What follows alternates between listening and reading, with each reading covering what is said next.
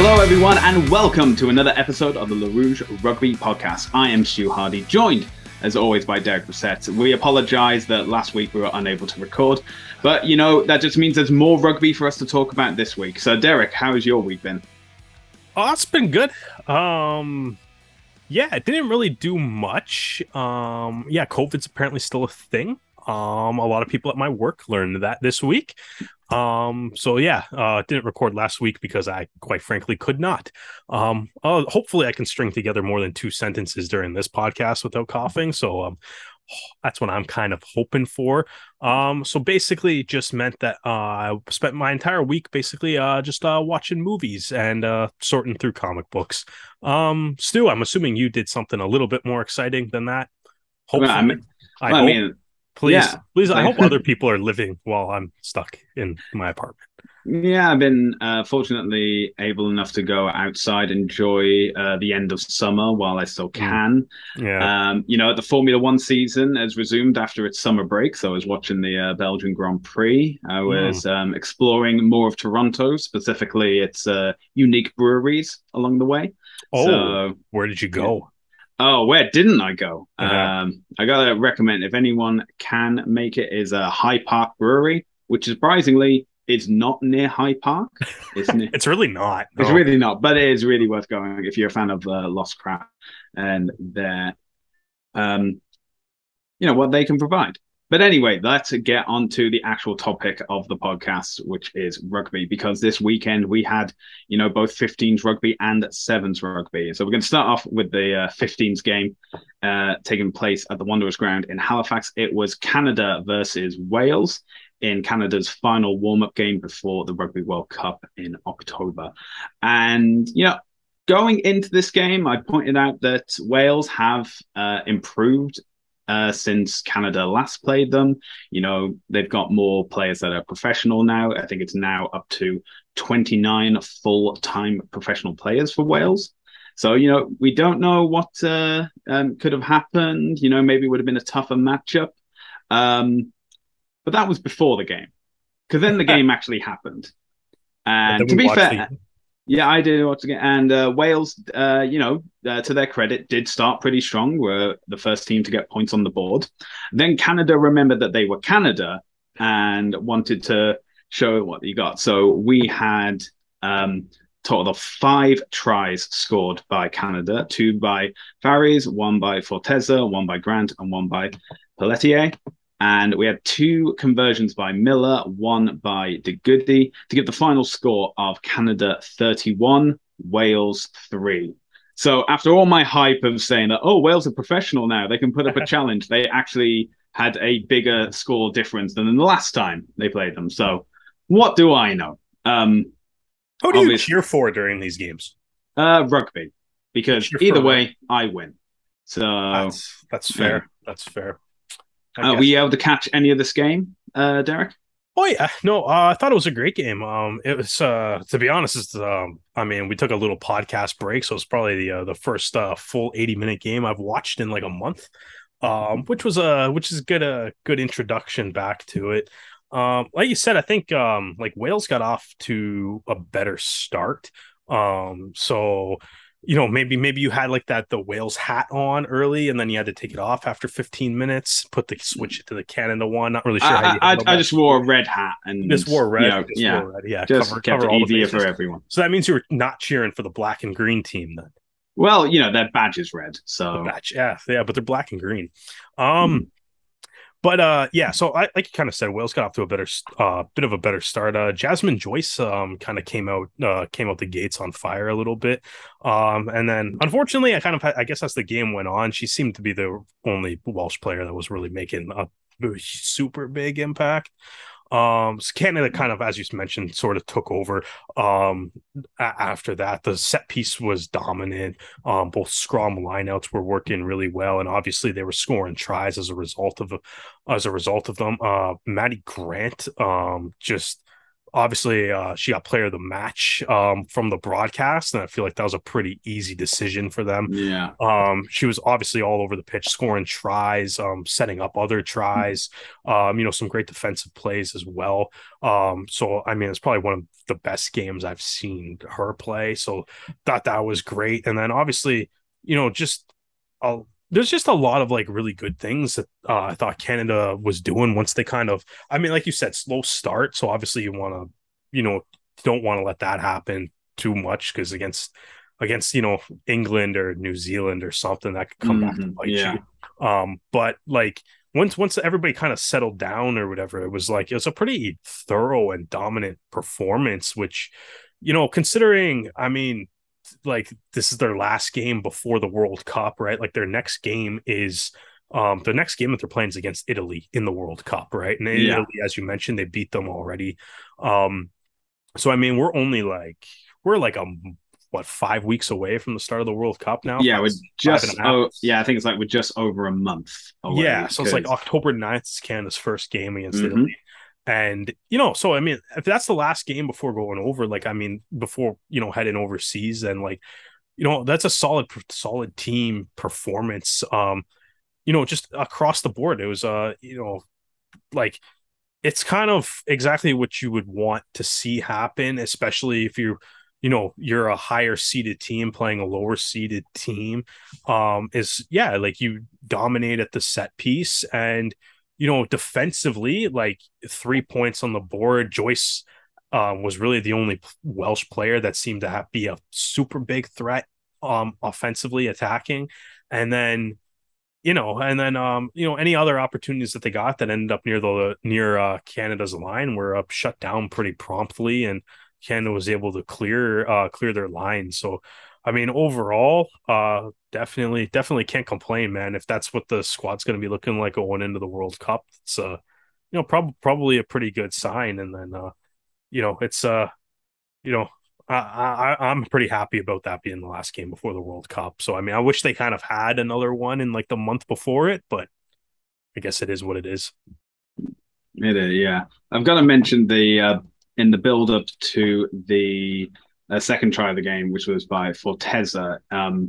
Something of that. There was a line out basically on halfway, and like the maul that came from that was an absolute monster, just like unstoppable up until in the 22, basically a few meters out, and that gave Forteza enough time to just pick up and power over to get like the second try, like 4 minutes after the first. And I think that was when Wales fully understood that they were a bit outmatched in this game. But congratulations to Canada's women on winning both of their warm-up games. And as we said, Canada's Rugby World Cup campaign begins in New Zealand on October 9th against Italy. Now we move from the Atlantic coast to the Pacific coast, and we go from the women's 15s to the men's 7s because it was the final leg of the World 7 Series in LA, delayed obviously because of COVID. And, from a dominant win from the Canadian women, it was pretty much the opposite for the men's 7s team, unfortunately. They unfortunately lost every game that they played. Then again, they did have a very tough group of games. They are facing New Zealand, South Africa, and the host USA. Are they any good? Well, good? Yeah, I've heard. Well, then again, the USA beat South Africa in the pool stages, so I'm not entirely sure. Then again, Wales beat South Africa during the 7th. So, I think it's time for those smaller nations to move aside and let some of these unknown countries like Wales and the USA take over and give them the opportunities. So the final result was that New Zealand won the LA Sevens. However, Australia, by finishing third, won the World Series for the first time. So congratulations to them. And as that concludes the altered World Series, because as we know, the LA Sevens were meant to take place much earlier this year. We now have a 2-week wait until we head down to Cape Town in South Africa, where the Rugby World Cup Sevens will take place from the 9th to the 11th of September. Now, Canada have qualified for this. They qualified with the Rugby Americas North tournament earlier this year. But yeah, and it's a different format from the World Series. It's basically winner stays on. It's an elimination format.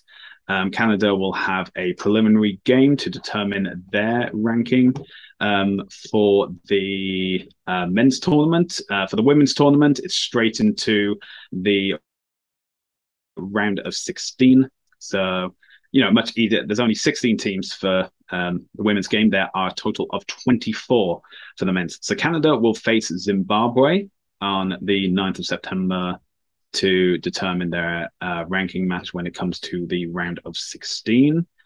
And from there, if they win that game, and hopefully they should, because Canada is 10th and Zimbabwe is 23rd, they will then have the delight of facing, let me just check, France. And from there, it'll basically, not, it could be worse. I mean, there's got South Africa, England, and New Zealand, and Argentina, and Fiji as automatic places. It'll be honest, France is ranked 7th because they qualified automatically from the 2018 Sevens World Cup. So, if they get 2 victories, they will then be able to qualify automatically for the next Rugby Sevens World Cup in 2026. Or not. They may change the format of qualifying. I have no idea. I'm not a soothsayer. But we shall see. So that competition runs from the 9th to the 11th, and all held at Cape Town Stadium. Derek, anything you want to add for the Sevens?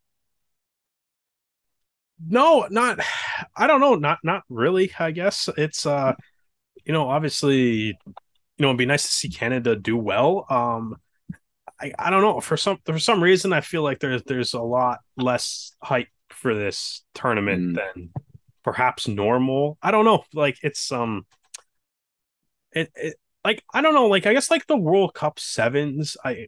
Do they do enough to differentiate it from just any other stop on the tour?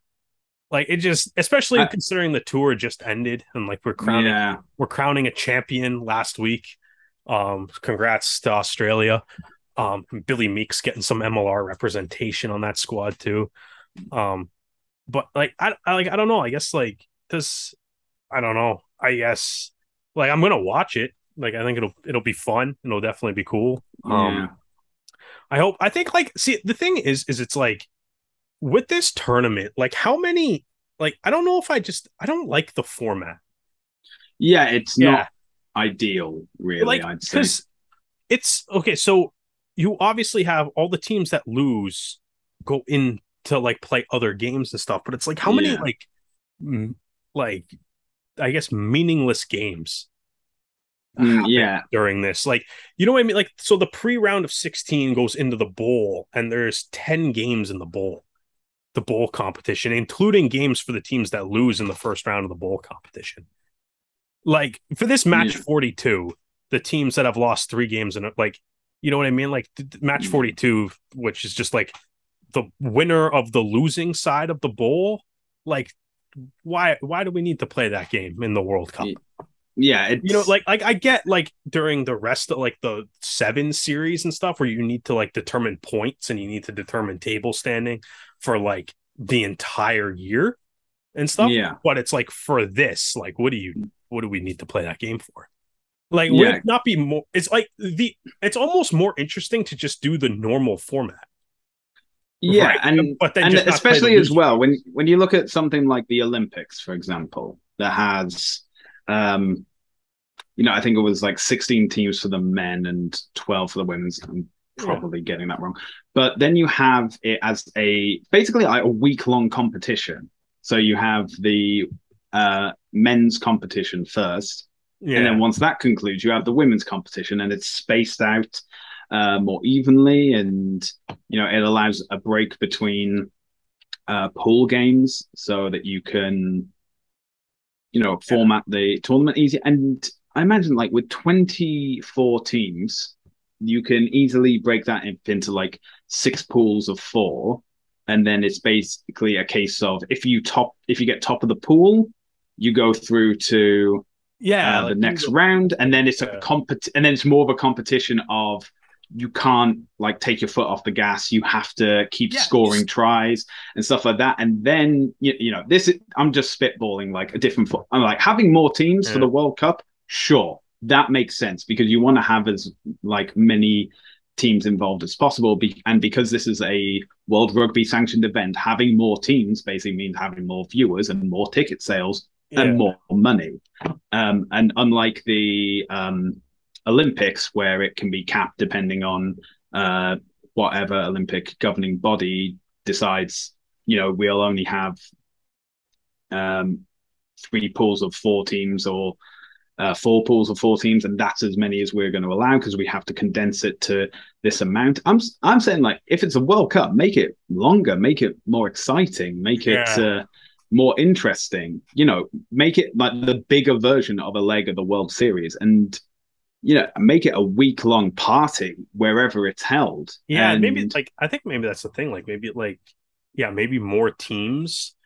More teams and more games that feel like they matter. I mean, you kind of look at if you go to the Rugby World Cup Sevens like website, they have the format tab, right? Yeah. And it's like if you really go through that, like you kind of have like a pre-qualification round, I guess is how they're wording it, the pre-round of 16.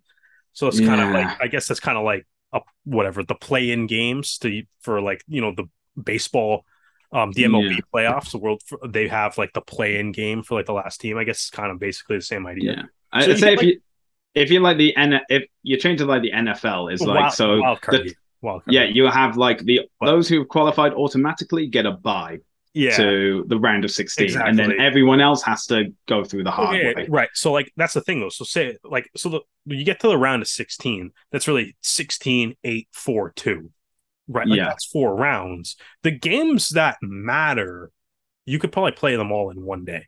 Yeah, like if you just give the teams enough, I guess, like a little bit of enough time, like because that's the thing, right? Like so say like one of these round of 16 teams, right? Yeah, wins. Okay, let's pick one. Let's pick the USA. Let's be hopeful for our neighbors south of the border here. Yeah. Like if the USA wins this tournament, what do they play? 4 games? 1, 2, 3. Yeah, 4 games. They play 4 games, right? And it's like you play less games on a normal. That's less games than like a normal. Like if you were to win a normal stop on the tour. Yeah. Like you have to, you know what I mean? You have to win. If you're one of the pre-round of 16 teams and you were to win, so let's be hopeful for our friends north of the border, i.e. us. So if Canada is going to win this, they have to win 5 games. So this is my point. So if you get to so obviously you get to the cup final, but then there's also like the bronze final if you lose a semi-final. Mm-hmm. If you lose the quarterfinal, you then go for 5th place where there's no trophy. Oh, like no. But if you were to lose the round of 16, so let's say that's your first game or even your second game. So you've won 1 game, then you lose a game, and then you win a couple more games, and then you get the challenge trophy for finishing 9th. So 5th place gets nothing. And 9th place gets a trophy. Well, so this is how I would like, because at the moment it seems to be that the cup quarterfinalists automatically qualify for the next World Cup, which would include the 5th place final and the 7th place final. The cup quarterfinalists automatically qualify for the next World Cup. So let's make it interesting. Let's have whoever wins the challenge trophy in the bowl, those nations also automatically qualify for the next World Cup. So then there's something to go towards. There's a reason to go to these games, a reason to watch these games as well. And then you can give teams 4 years to say, okay, you've qualified. You don't have to go through all these regional have a effect on you qualifying. Invest in rugby sevens, invest in, and then you have these developing nations come through. And, I'm not saying they're going to automatically get to like the cup quarterfinals at the next World Cup sevens, but, a bit of a challenge. Maybe even they could end up being a invitational guest on one of the stops of the World Series tour. You Yeah, know, just make it. Just give us a reason to watch these games. I was gonna say, yeah, I think that's the biggest issue, like because at least like in the normal like series top like tour, like you have the pool stage, which every game in the pool stage kind of matters. Hmm. But like for this, it's like you know what I mean? Like just looking at like the format and how it's already set up, it's like, man, like I'm gonna have a real hard time caring about like match 19, which is the two Yeah, teams between two teams that lost in the pre-16 round of 16.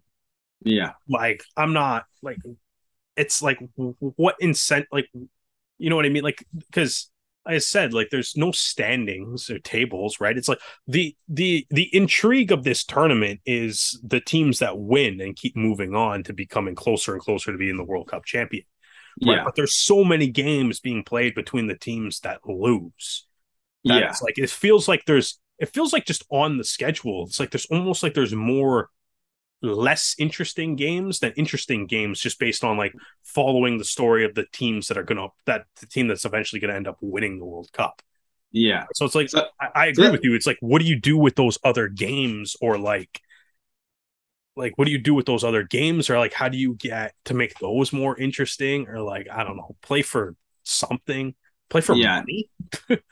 Like be like, yeah, yeah, we'll give your clubs donations or so yeah, like World Rugby funding. Like I don't if you win this game or something. Like I that's the thing. It's like yeah, I'm looking at the format for this, and I think that's kind of like what dims the hype. Because I think like I mean like I don't know. It seems like there's not a whole lot of hype being built up for this tournament that's regularly, true as well. anyways. But it's also like looking at the format. I'm like, there's a lot of games that just are between teams that lose and have no further impact on the tournament. That like I'm not sure how you get people to watch those more. You have to have something for them to be playing for. But So the first game of the preliminary round is Ireland versus Portugal. Ireland is ranked ninth. Portugal is ranked 24th. What do you think the result of that game is going to be? Now, I love an upset as much as the next guy, but when you have games there, it's highest versus lowest, then it's not interesting. But if you were to have, say, Ireland versus the high, so between 9 and 24 is split for the preliminary round. So it's then highest versus lowest. But if you were to take that and say Ireland would play 17th, which would be Ireland Chile, I think that would be a much closer game, a more interesting sure. result. But if you did that, then you're going to have one of those lower ranked teams moving on automatically and then getting wiped by New Zealand. True, Right. but So it's like then you're again, just but wasting it. then again, I've seen like it's Wales versus South Korea, and I think that's match six. And who are they playing? So match six's winner is playing Fiji, Yeah. Cool. Best team in the defending world. Olympic champions. Yeah. So so One of the then best teams. Yeah. then my question is like, You're going to get killed if anyway. and, Yeah. and yeah, if the team's going to get killed anyway, then does it matter which one goes through, or do you just have a little bit of fun, have a little bit more competition, and My and, my issue and isn't with the preliminary round or like the yeah, seeding or anything because obviously I mean that's just a general sports thing. The higher seeded teams are going to play the lowest seeded teams. That's yeah, the benefit of being a higher seeded team, right? yeah, In every single tournament bracket kind of format. That's your advantage of being a higher seeded team is you get to play lower seeded teams. mm, Um right? So it's like that's kind of fine. And it's like the thing is though with that is it's like I am much more you're saying talking about the close game thing, right? So it's mm, like teams are going to lose, right? So it's like the bowl competition is probably going to have the close games that you're talking about, yeah, right? It's just that no one's going to care because yeah, they don't have an impact on the tournament as a whole.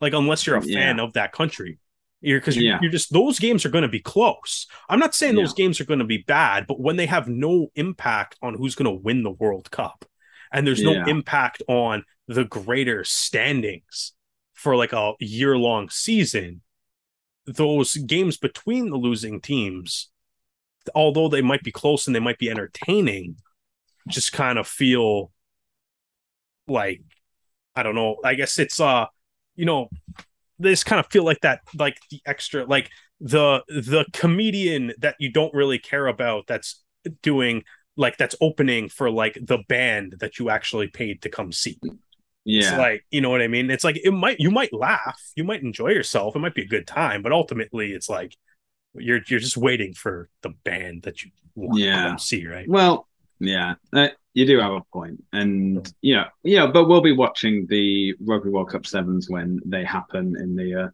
second full weekend of September. That'll be from the 9th Yeah. to 11th. Now, a short view back to the past, because a couple of weeks ago it was the 2022 MLR Collegiate Draft, Ooh. and let's get caught up on all our MLR news now.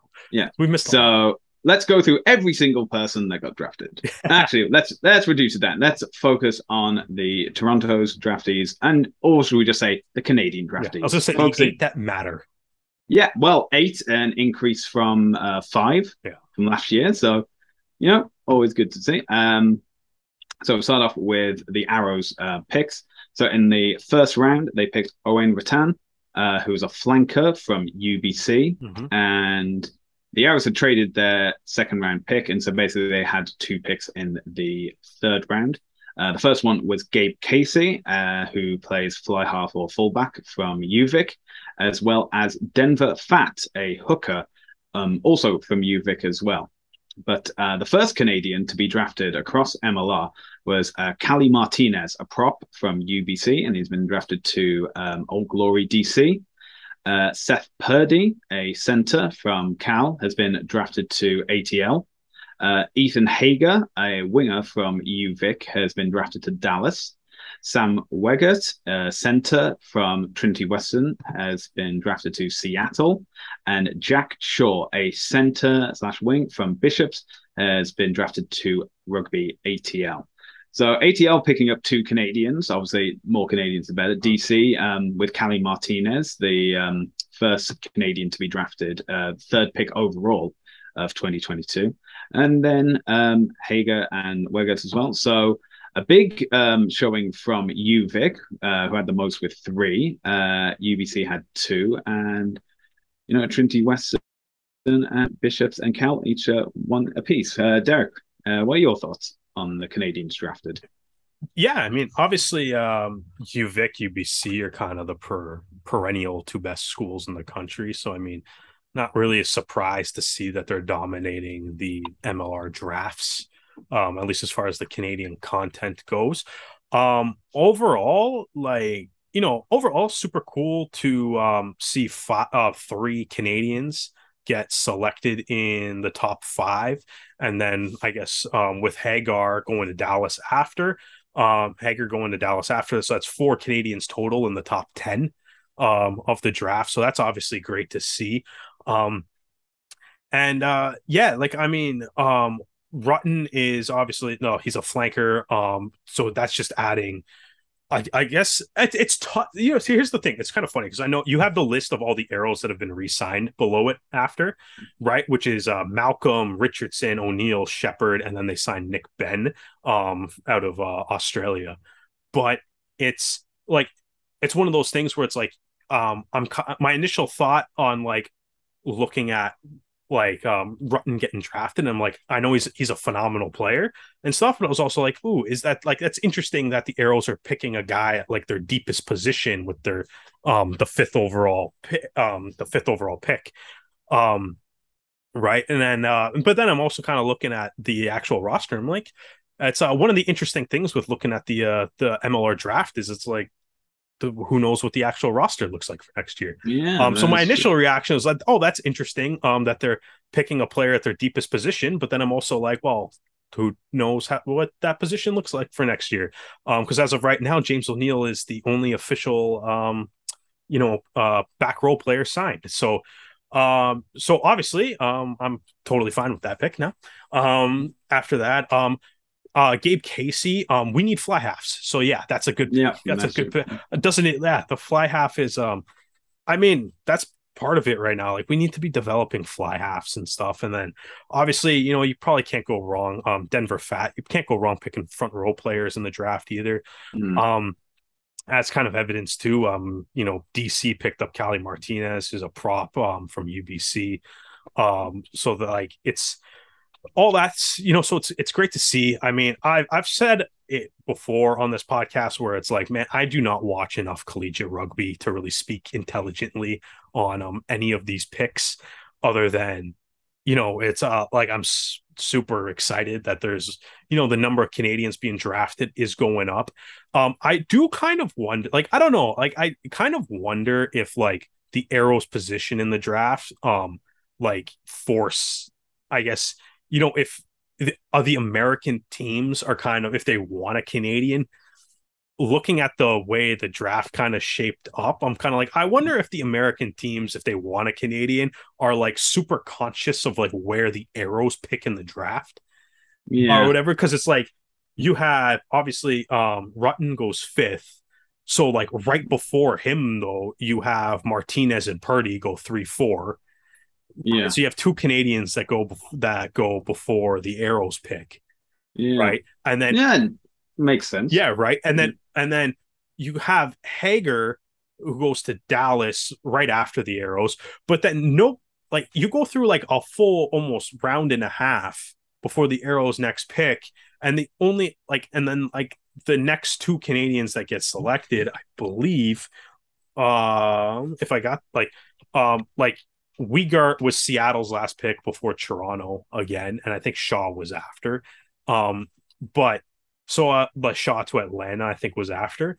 But that's just like, I don't know. Like, I kind of wonder, it's like, like if the Arrows don't pick 5, like, are Canadians flying off the board in the top 5? Or like, and I mean, I'm just kind of like completely speculating on this, but I do wonder how much, knowing that the Arrows have, in the 2 drafts that they've been a part of, have really stuck to their philosophy of drafting that homegrown Canadian talent. And I wonder if like, part of the reason that, a lot of Canadians went early in the draft is because like, the Arrows had those early picks. You kind of even look at last year's draft where, what did we say? There was 5 Canadians drafted last year. Yeah. Right. The Arrows drafted 3 of them. The LA took James O'Neill before the Arrows' 3rd pick, which was Sam Mace. Mace? Yeah, Sam Mace was their 3rd pick. Right. So the Arrows, so James O'Neill went before the Arrows could pick, and then the Arrows traded for him. Yeah. So like, right. And then Emerson Pryor went after. Right. So well, it's like, you make a good point, because when we had James on the podcast, he was talking about being traded as well. We've also had Mike Smith tell us of like the difficulties of securing a visa to play for these teams. So it may be a case that, these other teams are doing like some 4D chess and saying that, we know that the Arrows may need a prop. So maybe. So, and we know that obviously they want to pick Canadians. So if we get the rights to Cali Martinez, then then you can get something from the Arrows. Do a trade. Yeah, exactly. Whoa. That may be like some, that like the long-term plan of like, but as in, obviously I think hoping that all these guys get to play in the MLR next year. Yeah. And I think ultimately, like, that's kind of the interesting thing too, right? Because this is the 3rd draft, right, that we've done it, and it's like, you got some GMs have changed teams, or teams have gotten new general managers and stuff, and it's like, I think the draft is still so new that I don't think like we're still trying to figure out how teams are going to go about the draft and stuff. Like I saw like a lot of like online, it looked like there was a lot of talk about how Dallas allocated their 5 picks, picking a lot of backs instead of forwards in their draft. Which is like, I think it's super interesting. I don't know if it's good or bad, but it's like, it's interesting to see like how teams are starting to like go about the draft, and where that strategy kind of starts to kind of come in, right? It'll be interesting to see. And I mean, like, one of the things that I think you can kind of look for right now too, like, especially from like the perspective of the Arrows, last year, like none of the players at the Arrows draft played in the game. Yeah. Right. I know Martin Feek was injured for basically the entire year, so that's obviously a different situation. Mason Warden didn't play, and then James O'Neill obviously played quite a bit, but that also wasn't a player that the Arrows drafted. They had Yeah, to make that's another true. move to make that happen, right? So a player that's drafted by the Arrows still hasn't played a game for the Arrows yet. So be interesting to kind of see if obviously Rutten, Casey, or Fat can kind of change that going forward, because it's like it'll be interesting to kind of see how like what once we get enough data on this, maybe like when the league is 10 years old or Yeah. something, we've had like 7 or 8 drafts, start figuring out how well teams have actually done at drafting players and stuff. Yeah. Because right now, like I said, one, I don't know enough about collegiate rugby on either side of the border to judge any of these picks. No. And two, it's we don't really have enough data to go off of how well some of these guys turned out. I mean, some of them are obvious, like Andrew Guerrera last year. Obviously, that's a great pick. Right, and Mopetti this year, obviously a great pick. But you have some of the guys that obviously stand out. But it'd be interesting to see how like some of the guys that took like maybe an extra year to make an impact pan out, and see how Yeah. well teams are really doing at the draft. It'll be interesting to look back on. Yeah. Well, let's go from new players to familiar faces. As you mentioned, the Arrows have been busy at work signing and re-signing players. The first name to come out was Sam Malcolm. We'll be back for more next year. And the first official signing at the time of recording, which is August 29th. So, of course, between now and when the podcast gets released, there'll have been like 10 new signings announced for the Arrows. But Nick Benn from Manly in Australia, he is has a Canadian passport and will be registered as a domestic player, and has made his intention known that he wants to play for Canada. Mitch Richardson is back, as is James O'Neill and Mike Shepherd as well. So, we got a bit of experience. Obviously, Mitch Richardson had a fantastic season last year. James O'Neill, of course, first season in MLR coming over, and Mike Shepherd signed the day after we recorded that interview. Yeah, didn't tell us that in the interview, did you? But Mike as well has been with the team since its inception, been with them when they were the Ontario Arrows, that has that legacy behind him, and obviously was a captain in 2022. But we also, like an airport, we've announced our arrivals, and now we have to announce our departures. And the first one is the big name of Andrew Quattrin, who was originally traded to Utah for a foreign player slot, now been traded to New England for salary cap considerations. So going from the east to the west, spent a week there, and then back over to the east with New England. And New England have lots of Canadians there, the Mounties, as we like to call them. Foster DeWitt, Josh Larson, Regan O'Gorman, Ethan Fryer, Isaac Olson, Jack Reeves, who is Canadian eligible, but we'll take that. He's one of us. They traded for Connor Keys too. That as well. So yeah, Connor Keys is in the mix as well. So maybe they should just change it from New England Free Jacks to New England Mounties. They're getting all the Canadian locks. Yeah. Bit of a Canadian front row going. Yeah, like we can they're just a couple back row players away from we can start rolling an all Canadian pack in New England soon. Yeah, they're on their way. They're well on their way there. Right. Yeah. Two other departures that have been making their way across the Atlantic to England in the National League is Will Kelly is the first of them. He has signed with Chinnor, and he has been taking part in some of their pre-season games. And been scoring conversions, so already getting on, already making an impact. And Sam Mace has announced that he has signed with Lead Tights. So best of luck to all you guys. Hopefully we can see you back over in the this side of the Atlantic in MLR colors at some point, but wish you all the best and good luck to you. So now we're just going over some competitions that have happened recently, and the big one of them is the delayed Bingham Cup, which was meant to take place in 2020, was delayed to 2022. So for those that don't know, the Bingham Cup is the World Cup feature of the International Gay Rugby Association. It's the largest, and this one in 2022 was the largest and most inclusive Bingham Cup to date. There were lots of talks of inclusion in the sport, especially trans inclusion. I was fortunate enough to be able to get a ticket to listen to some of the speakers speaking about resisting homophobia and transphobia in sport, especially with the recent announcements by the RFU and the Irish Rugby Union of that are essentially just excluding a handful of players from the game that they love.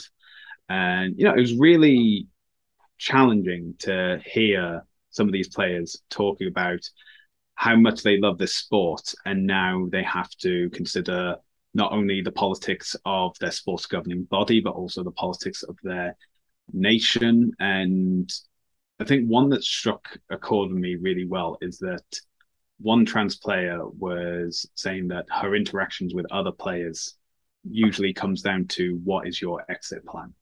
What is your plan that when the law changes and it makes your existence a crime or an offense, where are you going to go? And she was a American Canadian player, and she's already taken sight of what is going on in the United States at the moment, especially in some more conservative areas of the country. And she's saying that obviously she's grateful that she can just go to Canada, but that is an option for a lot of players. And it's just basically spiteful at this point. And when you have someone like the RFU that just say that trans players cannot play at a professional level, even though they had a system in place that allowed the monitoring and progress of how these players' impact can have on the sport, because it seems to have just been made out of fear or ignorance. And fully grateful for these athletes and contributors to the sport we love coming out and saying trans people weren't included in this discussion. Even women rugby players, cisgendered women, weren't included in this discussion. This was just been made by a small group of people to appease another small group of people. And it's just been done without expense of expense wasn't a thing when it was just these small considerations. Like, as I said, for the RFU, it was only 6 trans players. For the Irish Rugby Union, it was only 2.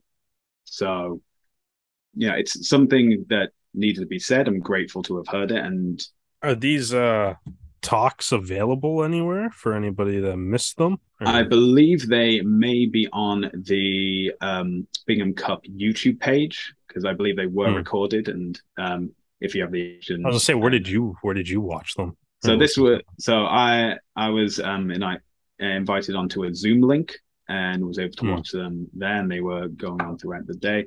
But yeah, because for example, in Toronto, there are the Rainbow Griffins. They are one of the clubs that are included in the Bingham Cup as well, and as well as Muddy York RFC. And if it's a sport that says rugby is for all, then you have to mean all. So I'm grateful for these talks, and I'm grateful that the Cup was actually held in Canada, in Ottawa. We had the Nathan Rhombus give a video, and his first since he's become CEO of Rugby Canada. So I think that was a great point to make as well. And we also had, so similar to the Rugby Sevens World Cup, there were multiple different trophies available for the teams that were competing. So the Bingham Bowl was won by the Seattle Quake. The Bingham Plate was won by the Dublin Emerald Warriors. The new Amanda Cup, which is exclusive for women's rugby teams, was won by the Ottawa Wolves. And in a shock turn of events, Australia was not present for the first time in a Bingham Cup final. And therefore, the Bingham Cup for 2022 was won by the King's Cross Steelers. So congratulations to all the teams involved, and thank you to all the teams that took part. And if you're wondering when the next Bingham Cup will be, it's not like the standard World Cup, which is every 4 years. It is every 2 years. Obviously, COVID had a bit of an issue with it being in 2020. But the Bingham Cup will next take place in 2024. The location is to be determined, but follow the Bingham Cup and IGR on social media, and I'm sure you'll be able to find out where and when that will be held. And finally, we've been talking about women's 15s, men's 7s, the MLR draft, the Bingham Cup, and we still haven't finished because we're going to wrap up with the Under-20s Canadian Series. So, as we know, the World Rugby Under-20s Championship has been cancelled again, and hopefully will be back in 2023. But Canada decided to host a competition at University of Guelph with Zimbabwe, Chile, and Uruguay, all their Under-20s teams. Their first game against Zimbabwe was unfortunately a loss, 32-24. Then the second game was against Chile, and that was a very narrow victory, 25-24. But hey, if Canada knows one thing about playing Chile, it's winning by 1 point on Canadian soil. And the final game was a loss to Uruguay, 28-45. So the final ranking places were Uruguay came first, Zimbabwe second, Canada third, and Chile fourth. And, obviously not to the same level as the Under-20s Championship or the Under-20s Trophy, but considering there hasn't been any Under-20s action in the Americas since 2019, it's something. It's something. No complaints from me. And and if you are looking to watch any rugby this weekend, you can watch it on the Rugby Championship, which will be on tsn.ca and the TSN app. Unfortunately, all the other competitions we mentioned are all a few weeks ahead, so you've only got the Rugby Championship. And if you're up at 3:15 in the morning, sure you can watch the Argentina beating New Zealand for the second time in as many weeks. We shall see. But that is where we're going to conclude this episode of the podcast. Thank you so much for joining us. If you enjoyed this episode and would like to listen to more of them, you can do so on Anchor FM, Spotify, and Apple Podcasts. And if you like watching our dazzling faces, you can do so on YouTube. Our YouTube channel is at Le Rouge Rugby. In fact, you can find us across all social media platforms, including Facebook, Twitter, Instagram, and TikTok, again, at Le Rouge Rugby. Derek, where can the fine people of the internet find you? I'm at Brissette the Jet across all social media platforms, and I promise to actually return to using them at this point in time. You can find me across social media platforms, mainly Twitter and Instagram, at Hardman, spelled H4RDMAN. Well, Derek, I think we finally caught up with all the rugby over the past few weeks that we've been away from. It's a pleasure to have you join me, and thank you all for joining us for another episode of the Rouge Rugby Podcast. We hope you can join us again next time.